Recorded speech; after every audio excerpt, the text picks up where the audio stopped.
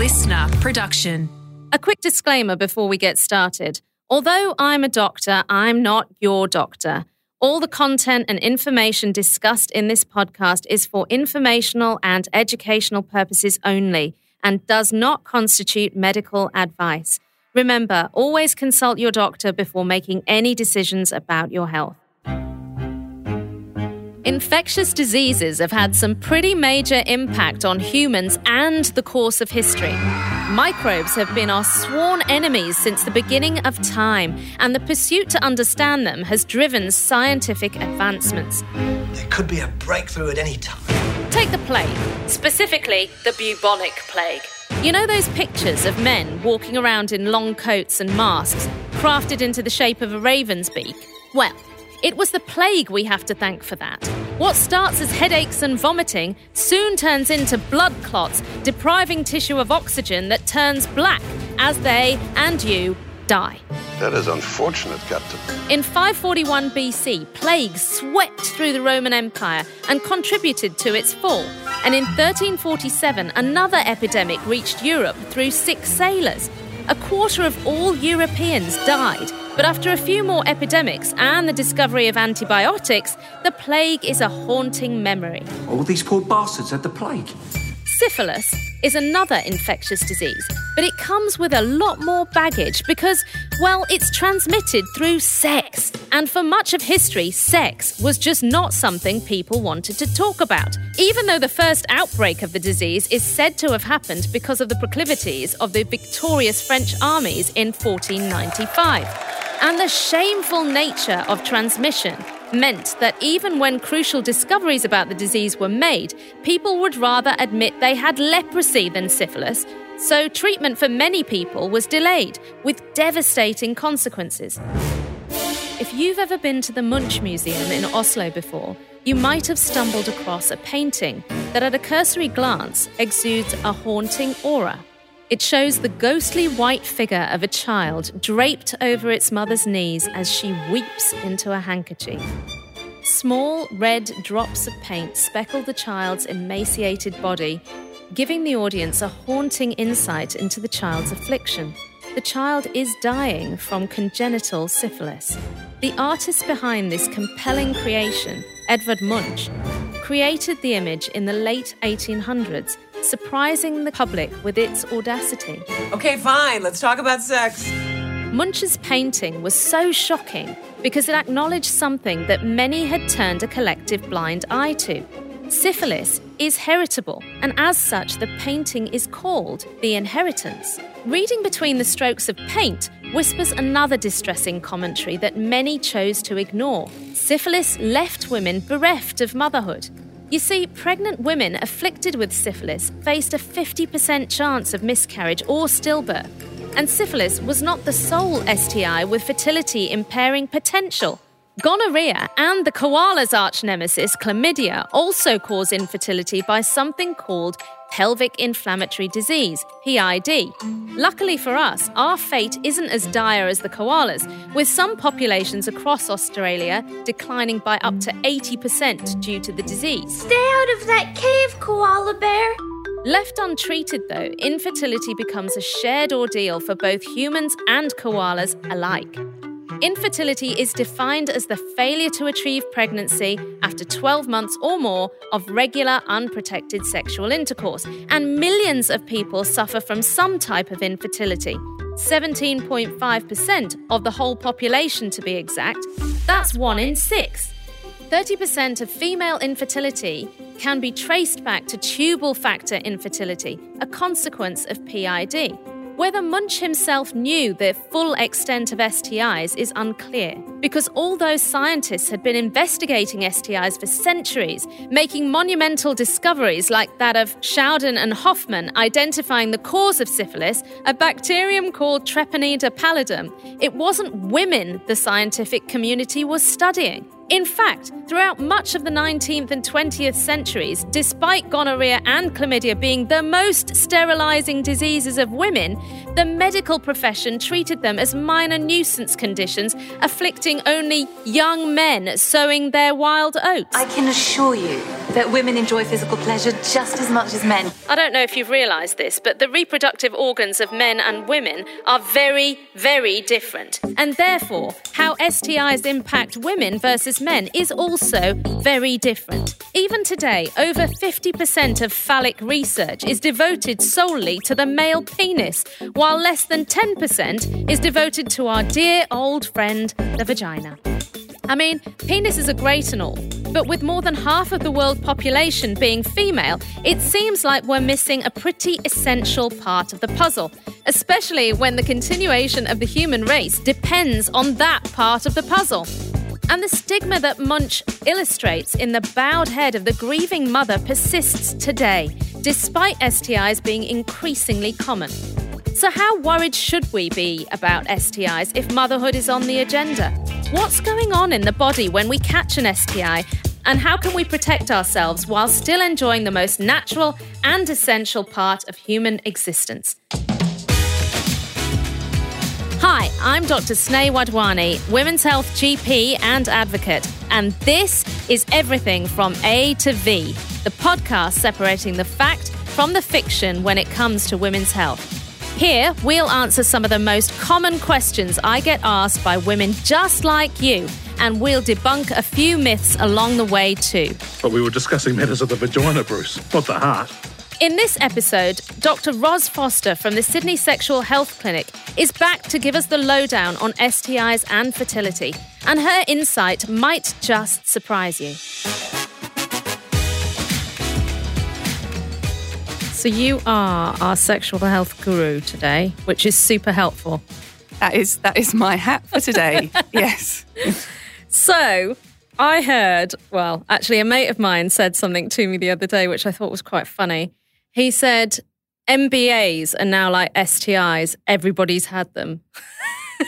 So they're more common than we think, aren't they? They are super common. Yeah, they really are. Chlamydia is the most common bacterial STI here in Australia. And just to put it in context, there were about 90,000 notified infections back in 2020 in the Australian population. Another way of looking at it is that they estimate about 5% of the population under the age of 24 have chlamydia at any one time. So that's quite a lot of STIs. Yeah. It is indeed, isn't it? And so, you know, one of the tricky things is somebody comes in, this is my story, right? Somebody comes in to see me and I might have done a routine STI screen before I'm putting an IUD in or something. Yeah. And they come back and they've got a positive result. That's a really tricky conversation to have, isn't it? Do you have any tips or tricks for people having the conversation before they start having unprotected sex with a partner? Yeah, look, it's tricky. I mean, it shouldn't be. It should be really easy. But but people don't find it easy. There still is this kind of, for many people, a kind of stigma or shame just around sex in general. And there just shouldn't be.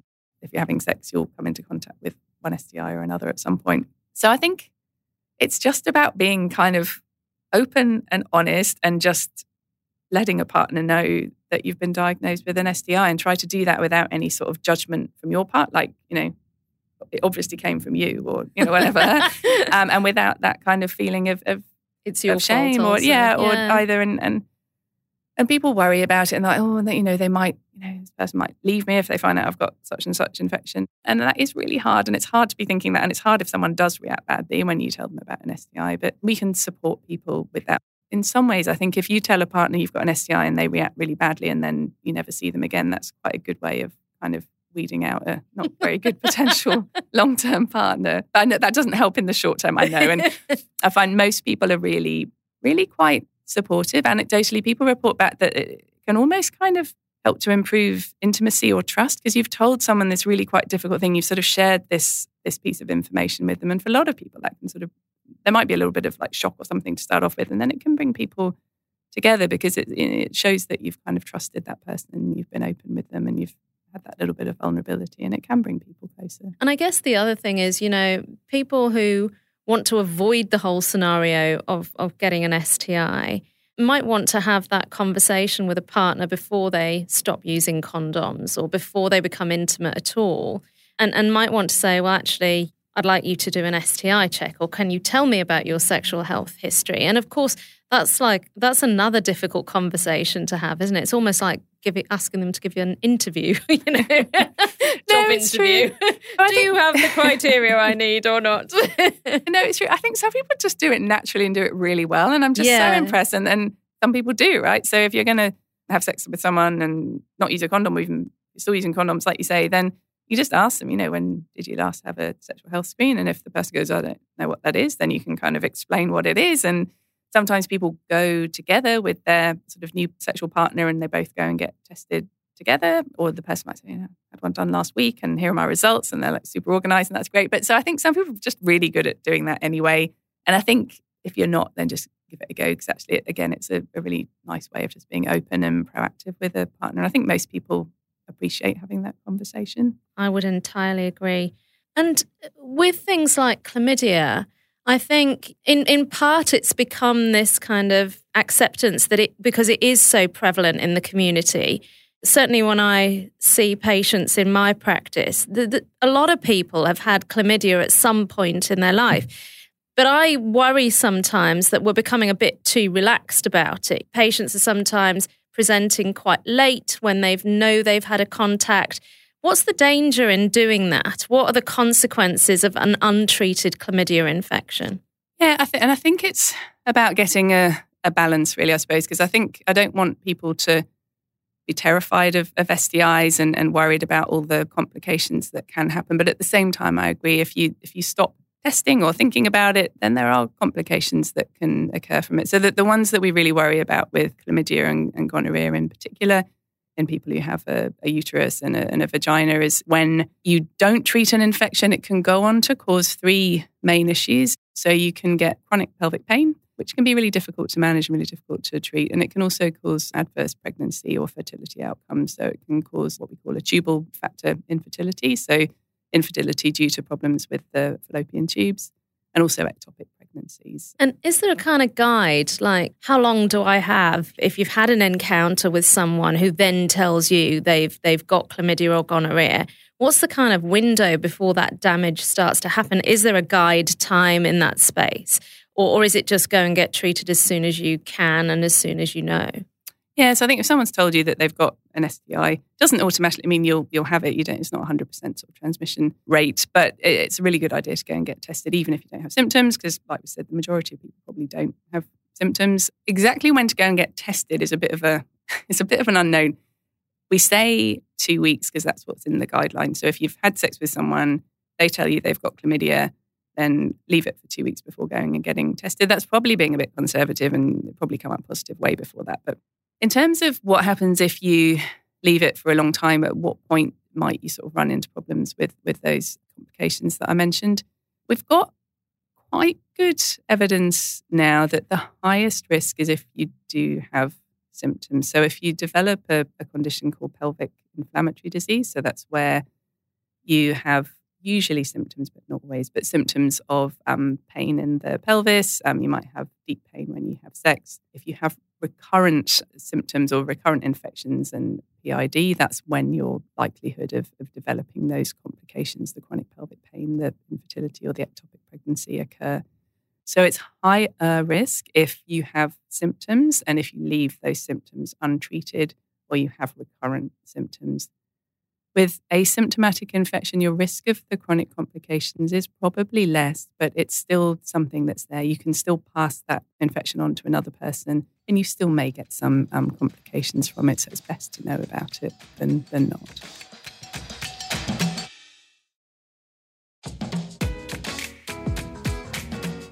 Can you explain a little bit about the difference between how bacterials and viral STIs impact our immune systems? Yeah, so bacterial STIs, sort of common ones that you'll have heard of are chlamydia, gonorrhea. There's also something called Mycoplasma genitalium. They're the sort of three bacterial STIs that we think about that are transmitted from genitals to genitals when people have sex. You've got viral STIs, so ones that you might have heard of would be herpes simplex virus or HSV or human papillomavirus, HPV, which is the virus that can cause genital warts. And then you've got other things which we also class as STIs. So syphilis, which is a bacterial STI. You can class things like HIV, which is a STI or a bloodborne virus, hepatitis B. And I guess they all impact the immune system in really quite different ways. You can look at the way an organism, an infective organism, causes disease. It's partly how that virus or bacteria interacts with the body when it infects you and what kind of damage the infection causes, and also how your immune system deals with that STI.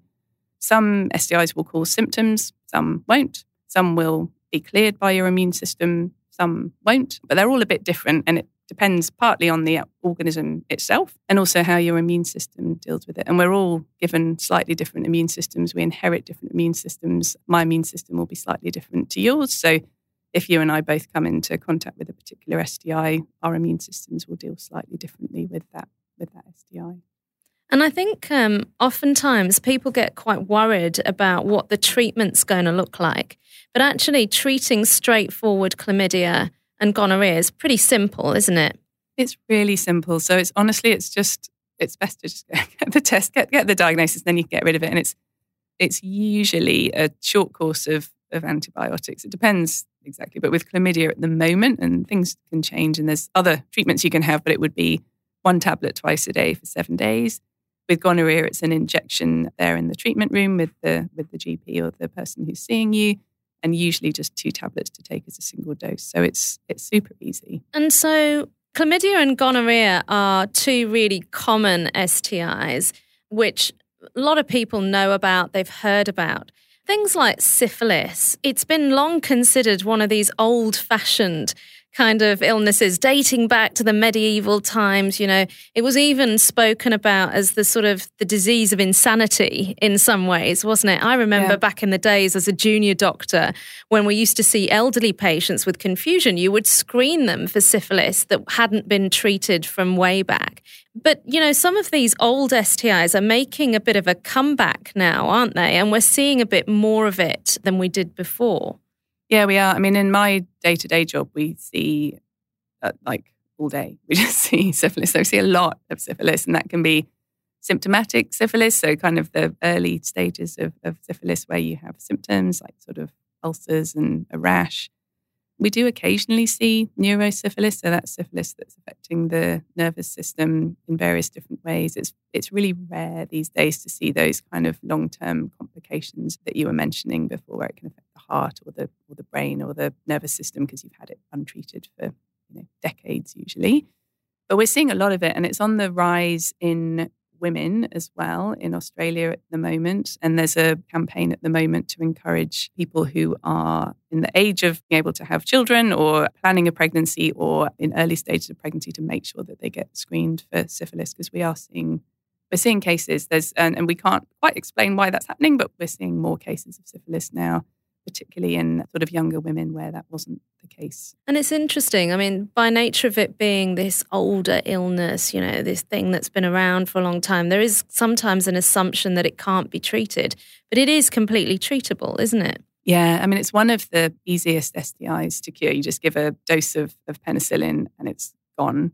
It's not a terribly nice treatment to have. It's 2 injections into the buttocks, but it's a one-off and it's done. So I say easy. I think people, when they get the injections, they'll be like, that was not easy. It was not very nice. But it's easy insofar as it's a one-off dose and it's cured. So STIs can also not just affect your fertility and the health of a woman, but they can also be passed to the baby, can't they? You talked a little bit before about syphilis being diagnosed in pregnancy and the like, but other STIs also place a newborn at risk, don't they? Yeah, so I'd say syphilis is probably the biggest one that we really like.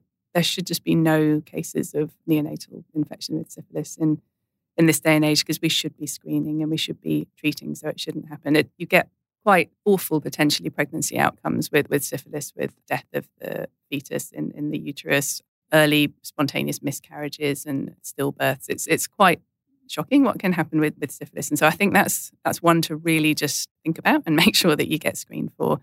If a baby is born and infected with syphilis, then there are certain features that can get picked up early in that neonatal period, but also they can present sort of years down the line with complications, and it can affect every organ system in the body. So syphilis, I'd say, is probably the most sort of important one that we really need to be thinking about at the moment. And that's not to scare people. It's just to say, get that blood test. With chlamydia, then yes, you can get issues with the newborn. So it's where the baby's born and it comes into contact with chlamydia in the birth canal. And probably two serious ones would be a pneumonia, which can come on any time between 1 and 3 months after being born, and also eye infections and conjunctivitis. Gonorrhea can cause a really severe conjunctivitis, so an inflammation of the eye, which can result in blindness. So these are things that are rare, but they're really easy to treat and prevent. So, Ros, let's talk about herpes, because there's a lot of confusion out there about herpes. Type 1, the cold sore type, type 2, the genital type. Do they occur in the genitals, in the mouth? Where they're all over the place. What's going on? Yeah, so herpes is super common. Like, more people have herpes than don't in Australia. So estimates are that about 80% of the population carry herpes. But most of us don't know we've got it because we don't get symptoms. So it's really common. It's a virus. It's herpes simplex virus. And it's a virus that's spread through skin-to-skin contact. So kind of rubbing one bit of skin against another, and it infects the soft mucosal parts of the body predominantly. So people will get herpes on their lips or in their mouth, and that's when it gets called a cold sore. And most people don't worry too much about cold sores just because it's on the mouth and the mouth's like all okay for whatever reason. But then people will also get herpes in the genitals, and that tends to be the one that people feel a little bit more worried about just because it's in the genitals. But it's the same virus. There are two types. There's type 1, type 2. The sort of historical teaching that you might have got sort of taught about back in med school, I know I was that type 1 is the one that causes oral cold sores and type 2 is the one that causes genital herpes. But that's not the case. They both can cause herpes in either site, and there's probably more type 1 in the genitals now than type 2. Although it's not curable, it is manageable, isn't it? Yeah, it is. So that's the thing I think that people worry about with cold sores and genital herpes is that it's a virus that the body doesn't clear. So it's once you've got the virus in the body, it's there long term.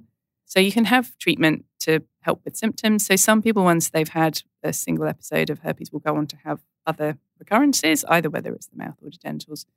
Not everyone does, but lots of people do. And you can take antiviral tablets when you get a recurrence just to minimize the symptoms and reduce the amount of time that you have those symptoms.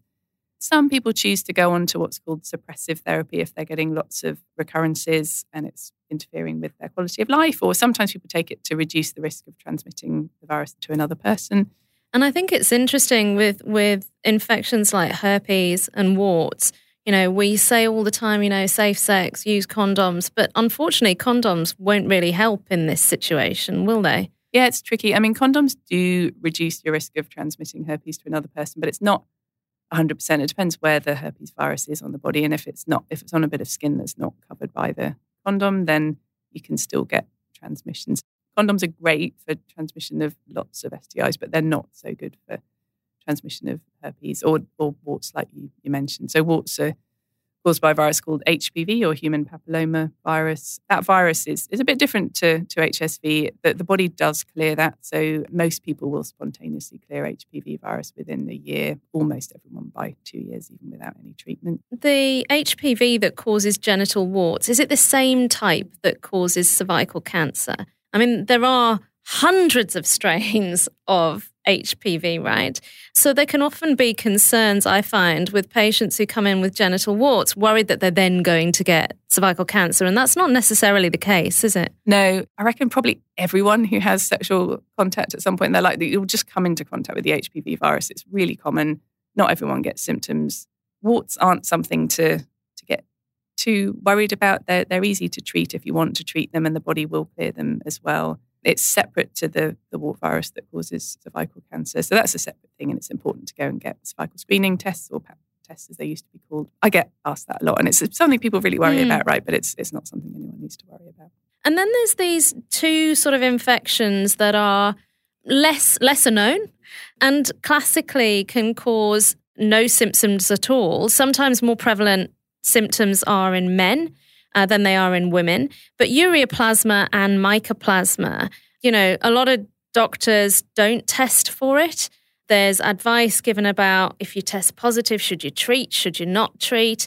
What's the score with ureaplasma and mycoplasma? Yeah, so it's quite a sort of controversial and difficult area to to navigate. So I'm glad that you brought it up. Mycoplasma is classed as an STI. So this is Mycoplasma genitalium. It can be transmitted from person to person in a similar way to chlamydia, really, and gonorrhea. And it can go on to cause similar complications in terms of sort of pelvic inflammatory disease, so that inflammation of the higher genital tract, and probably some adverse pregnancy outcomes as well, although the association is a bit less strong or clearly defined as it is with chlamydia.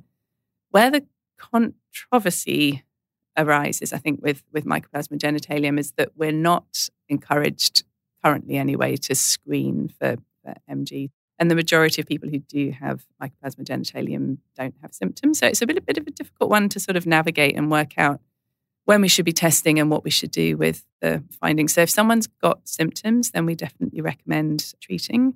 If somebody's a known contact of Mycoplasma genitalium, then we recommend that they get tested and get treated if that result is positive. But we don't currently screen people for the Mycoplasma genitalium in terms of the sort of national guidelines anyway. Sometimes those results will come up positive because you'll be testing for something else and the lab will give you that result anyway. And then it becomes difficult trying to work out whether or not that person who doesn't have symptoms needs to be treated or not. And it can be quite a sort of difficult discussion to have. The treatments themselves can be a little bit tricky. So there's quite a lot of antibiotic resistance to Mycoplasma genitalium, which means that it can be difficult to treat. And then so you can end up with somebody who doesn't have any symptoms. With women, we usually recommend treating, but for example, if you have a male who doesn't have female partners and they've not got any symptoms, you can end up sort of trying to treat someone for months on end with endless sort of quite, antibiotics that can have side effects and they don't get better. So it becomes a little bit tricky to know exactly how to manage it. If you're diagnosed with Mycoplasma genitalium, for whatever reason the test was done, usually most doctors would recommend to be treated for that. And there are options that you can just end up having a few different courses of antibiotics before you're able to clear it.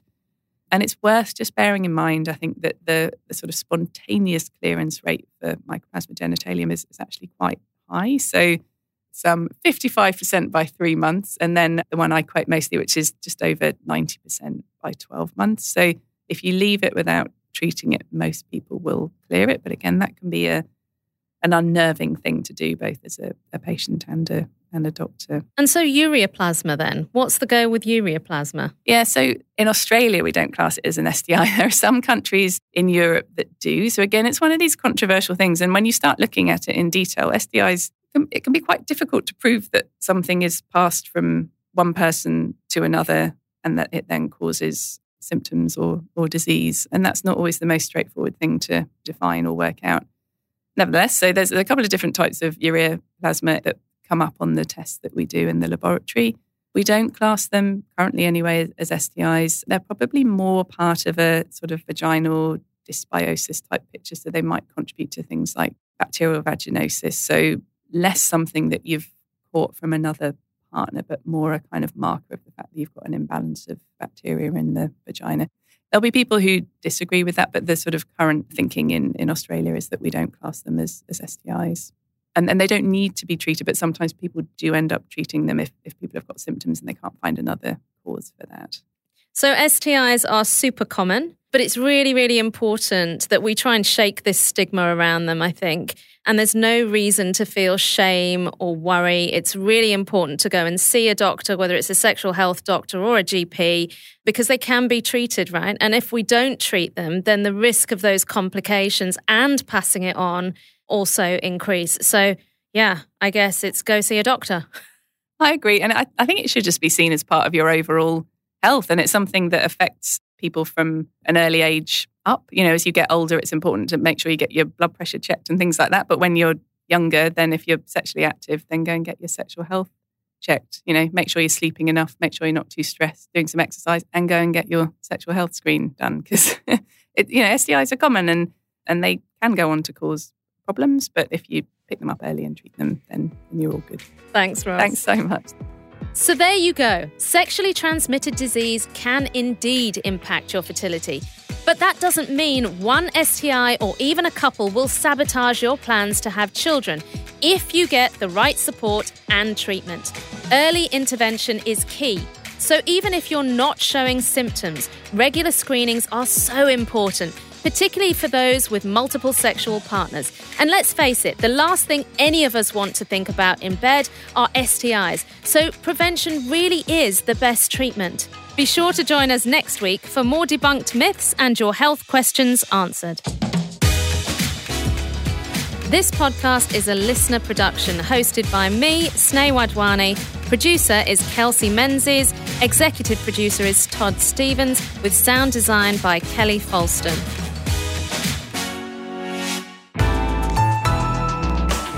Listener.